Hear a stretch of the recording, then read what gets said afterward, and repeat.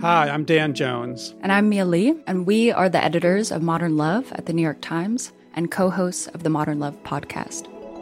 We read love stories for a living. And by love stories, we mean essays written by real people about all forms of human connection. We're talking about everything from first dates to funerals, from sibling rivalries to new love at 85. On our show, we're going to bring those stories to life. We'll hear from the writers and also from the people who are written about. Relationships are the most important things in our lives, and the people that tell us their stories are just so brave, like way braver than I think I am most of the time. Yeah. They're so honest and so vulnerable. And listening to the stories, I feel like you absorb so much wisdom and you get a sense that you're not alone. You can follow Modern Love wherever you get your podcasts, so you'll never miss an episode. We hope you'll join us. New episodes are out every Wednesday. From the New York Times, I'm Michael Barbaro. This is The Daily.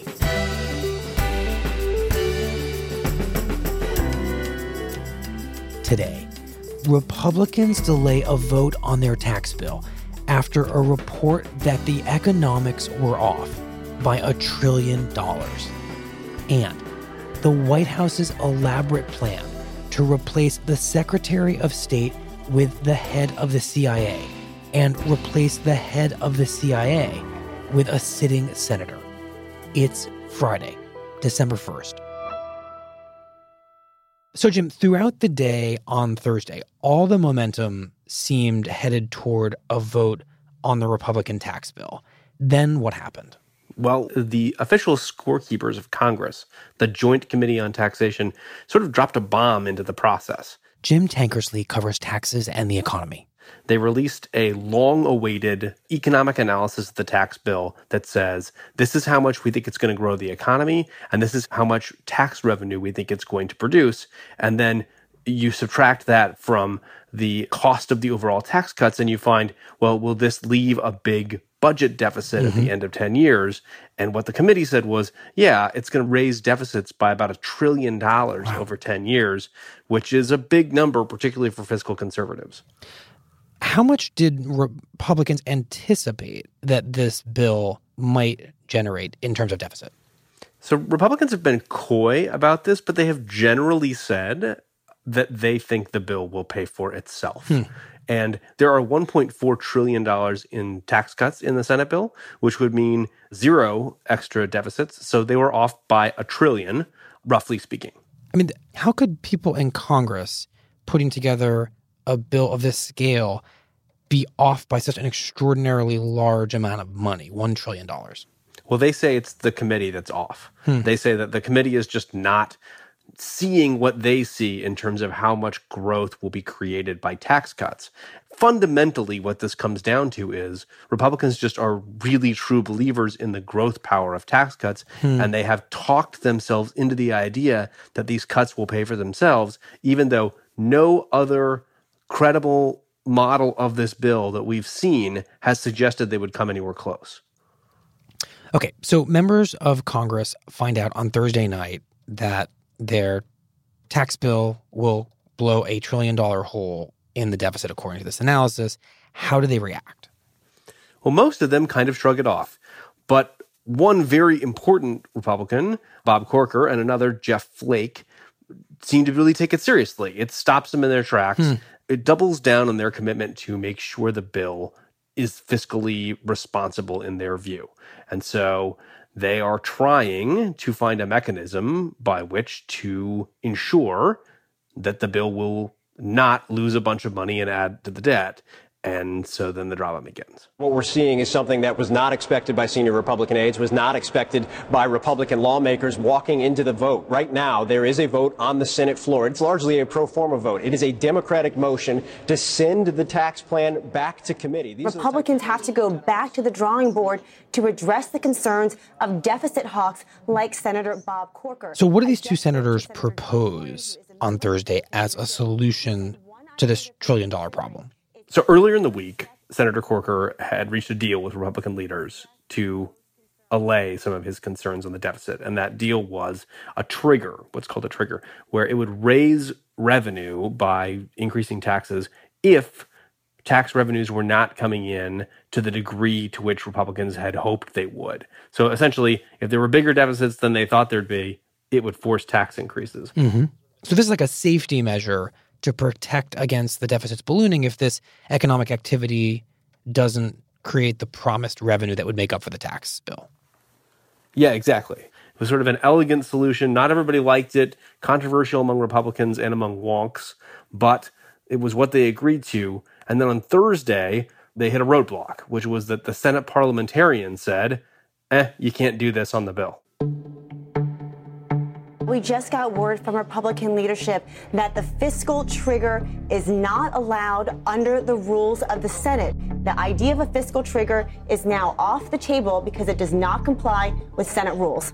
There's this moment when it all comes on to the C-SPAN cameras, which are, the C-SPAN cameras are our new favorite soap opera nationally. They were during our healthcare debate. They are again here in the tax debate. And it's a particular type of soap opera called concerned senators standing around looking worried at each other. And what happened here was apparently the ruling had come down and there was a motion the Democrats had made to send the bill back to committee. And Corker and Flake, and then Ron Johnson of Wisconsin, a third Republican, had refused to vote down that motion. And so they stood for about an hour on the Senate floor in discussion with various states of agitated Republican leaders while they figured out what they were going to do to appease them just to the point of getting them to vote no on that motion so they could keep going with the bill. And then they could, retire to, again, the back rooms and the other parts of the Capitol off camera to try to figure out what they were going to do. So in other words, these three Republicans are so troubled by this $1 trillion problem that they can't address with this trigger, that they're not going to block Democrats from sending this entire bill back to committee, which would probably totally derail the thing. And this has single-handedly held up a $1.4 trillion tax plan. This deficit concern is absolutely the thing that appears to be slowing the train down. So what now? What happens?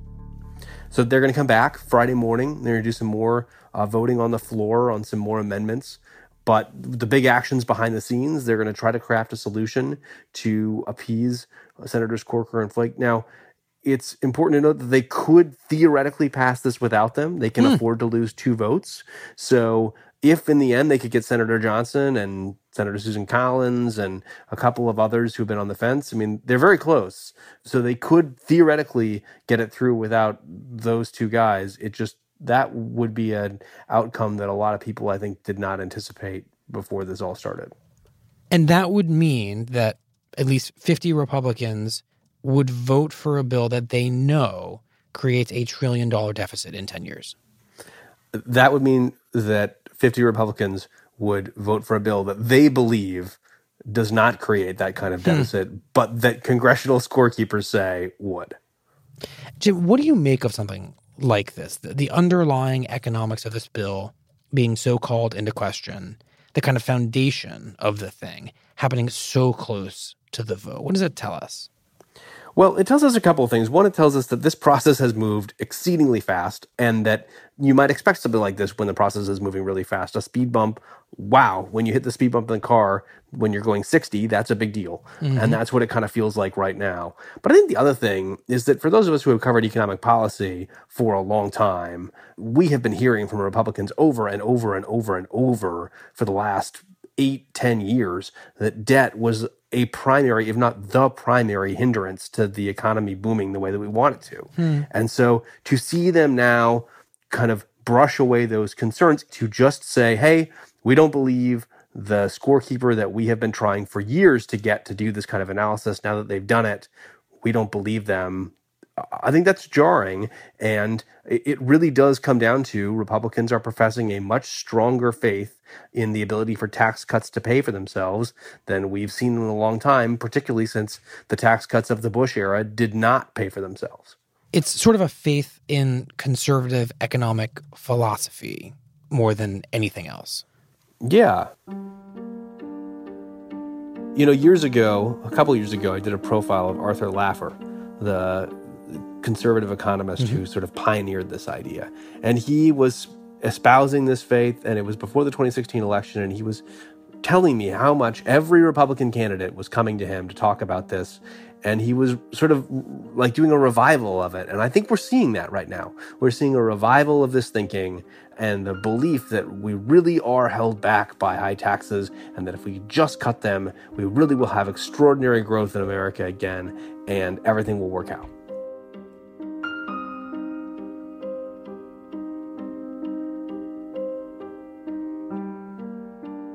Jim, thank you. You're welcome. On Thursday evening, Senate Majority Leader Mitch McConnell said lawmakers would reconvene at 11 a.m. to begin voting on amendments before a final vote on the bill later today. We'll be right back.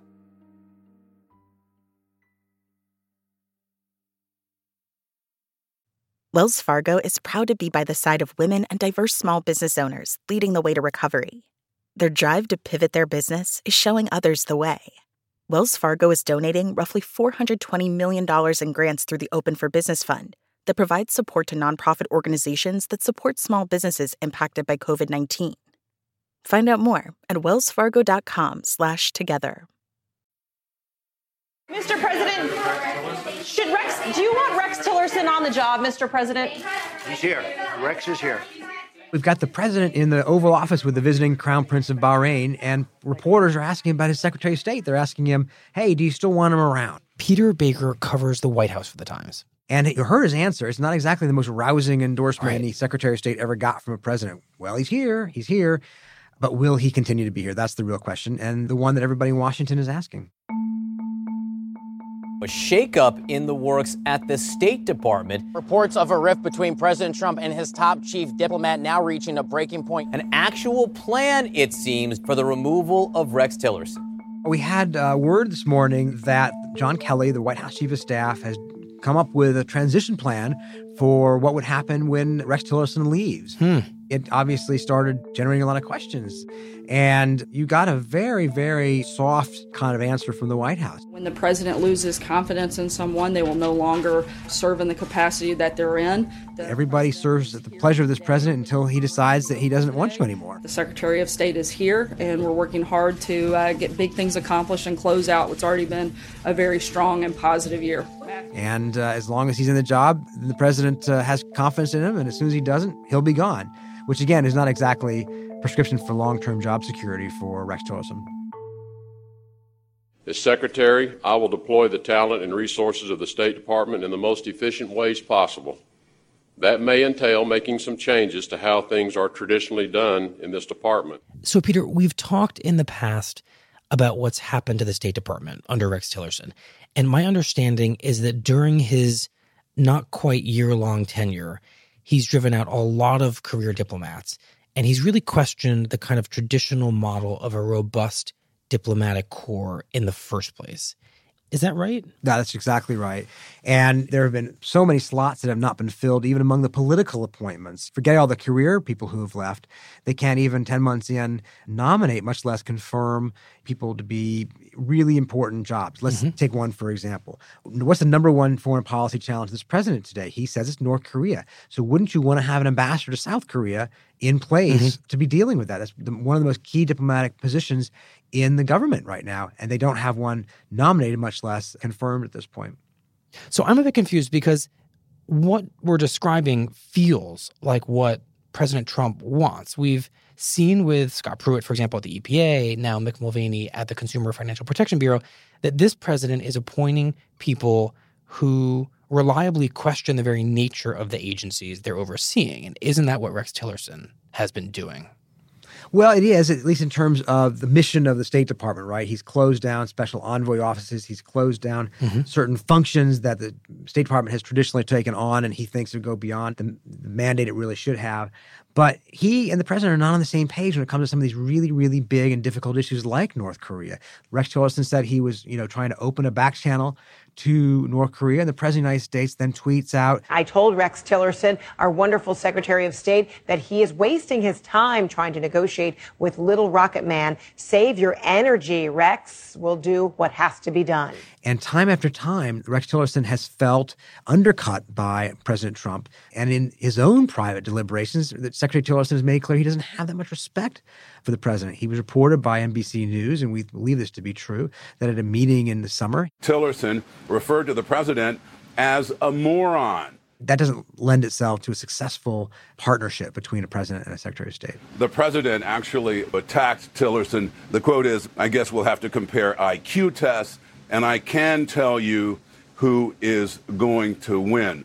So Tillerson can't really do his job well at this point because the job of a Secretary of State, and you've covered many of them, is to represent the president abroad, and world leaders know that President Trump, now quite publicly, doesn't necessarily believe that Tillerson is his representative. Well, that's exactly right. Look at, like, say, Condi Rice, for instance. Everybody understood that when Condi Rice, her plane landed in your capital and she came to the presidential palace to meet with whoever, that she was close to George W. Bush and that what she said would mean something. And I think Hillary Clinton, same thing during the Obama administration. They believed that she had the clout to make things happen. And if she said something, she was speaking for President Obama. And today, if you're Russia, if you're Japan or you're China or you're in the Middle East, you have to wonder whether or not Rex Tillerson speaks for this president. Look at in the last couple of days. Nikki Haley, the UN ambassador, said that all countries should cut off diplomatic relations with North Korea. The continuing development of these missile systems demands that countries further isolate the Kim regime. So today, we call on all nations to cut off all ties with North Korea. Well, the State Department was asked about that today. The spokeswoman for Rex Tillerson, is this the policy of the United States? And there was a lot of hemming and hawing, saying, well, if they want to reduce their diplomatic footprint, we would be okay with that. I'd like to go back, and if you want to check the transcript, actually, what we did is call upon countries to do a lot more, which could include kicking out an ambassador, reducing the size of the footprint of that country, reducing the number of North Korean guest workers. Just go back and double check it, but that they would. So there's a lot of different voices speaking out in this administration. Peter, what exactly is the plan that White House Chief of Staff John Kelly is developing and that you've been reporting on to get rid of Rex Tillerson? Well, Tillerson would step down or be pushed out either by the end of the year or early in the new year, and he'd be replaced by Mike Pompeo, who's currently the CIA director. Now, Pompeo would be replaced at the CIA under this scenario by Senator Tom Cotton of Arkansas, who's been one of the president's top Republican allies in the Senate on national security. So you'd have a domino effect through the national security team. Yeah, it's like a chessboard. It is a little bit. And Peter, what do we need to know about Mike Pompeo? Because, of course, when you become the head of a CIA, we don't hear a lot from you. Well, that's right. Look, Pompeo has really come to the fore in part because he's impressed the president in these daily intelligence briefings. Pompeo has been asked to come himself to these briefings every day, and he's kept these meetings energized and animated in a way that's really engaged President Trump. So he not only values Pompeo at the CIA, he has sort of made Pompeo kind of a more all-purpose advisor on things that go far beyond the spy agency's mandate, like, say, healthcare, for instance, or giving him a read on Congress, where Pompeo had served for 6 years. So he's become a real favorite of the president. It's not surprising, given that he's now sort of on the front line for a possible promotion. Do we know anything about how Rex Tillerson feels about all this? Might this, oddly enough, come as something of a relief, given what he's been going through for the past couple months? Yeah, that's a good question. It could be. It certainly could be. We know he's frustrated. We know that he, hasn't necessarily been enjoying the job, although his spokeswoman today said that he is. He remains, as I have been told, committed to doing this job. He does serve at the pleasure of the president. This is a job that he enjoys, and so he's continuing with a full schedule. But they're not the ones who are necessarily going to drive this train. This is going to be a decision that will be made in the Oval Office. Peter, thank you very much. Really appreciate it. Thanks. Good talking to you.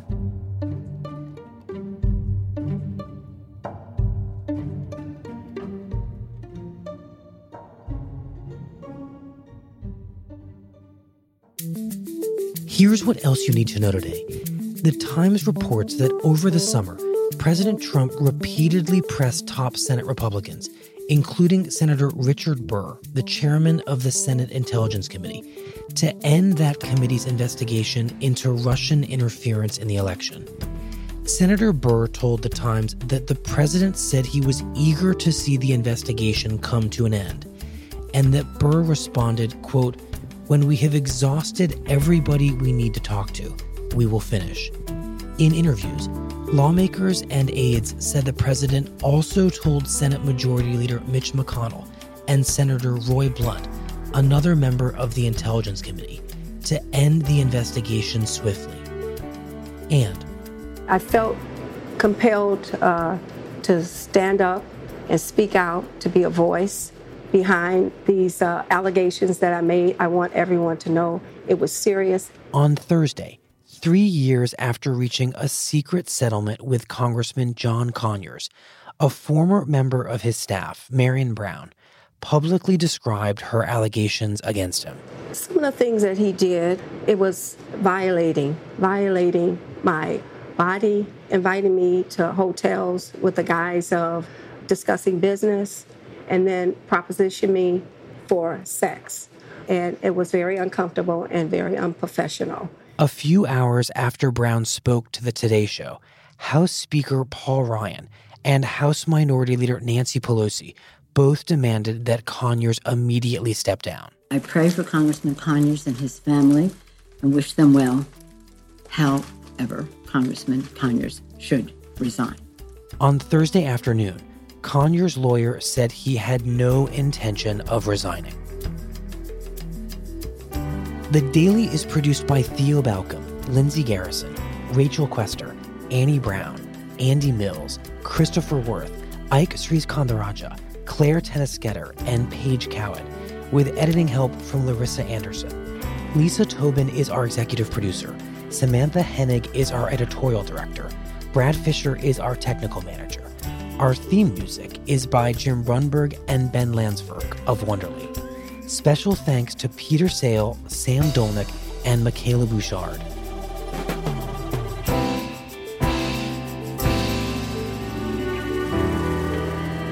That's it for The Daily. I'm Michael Barbaro. See you Monday.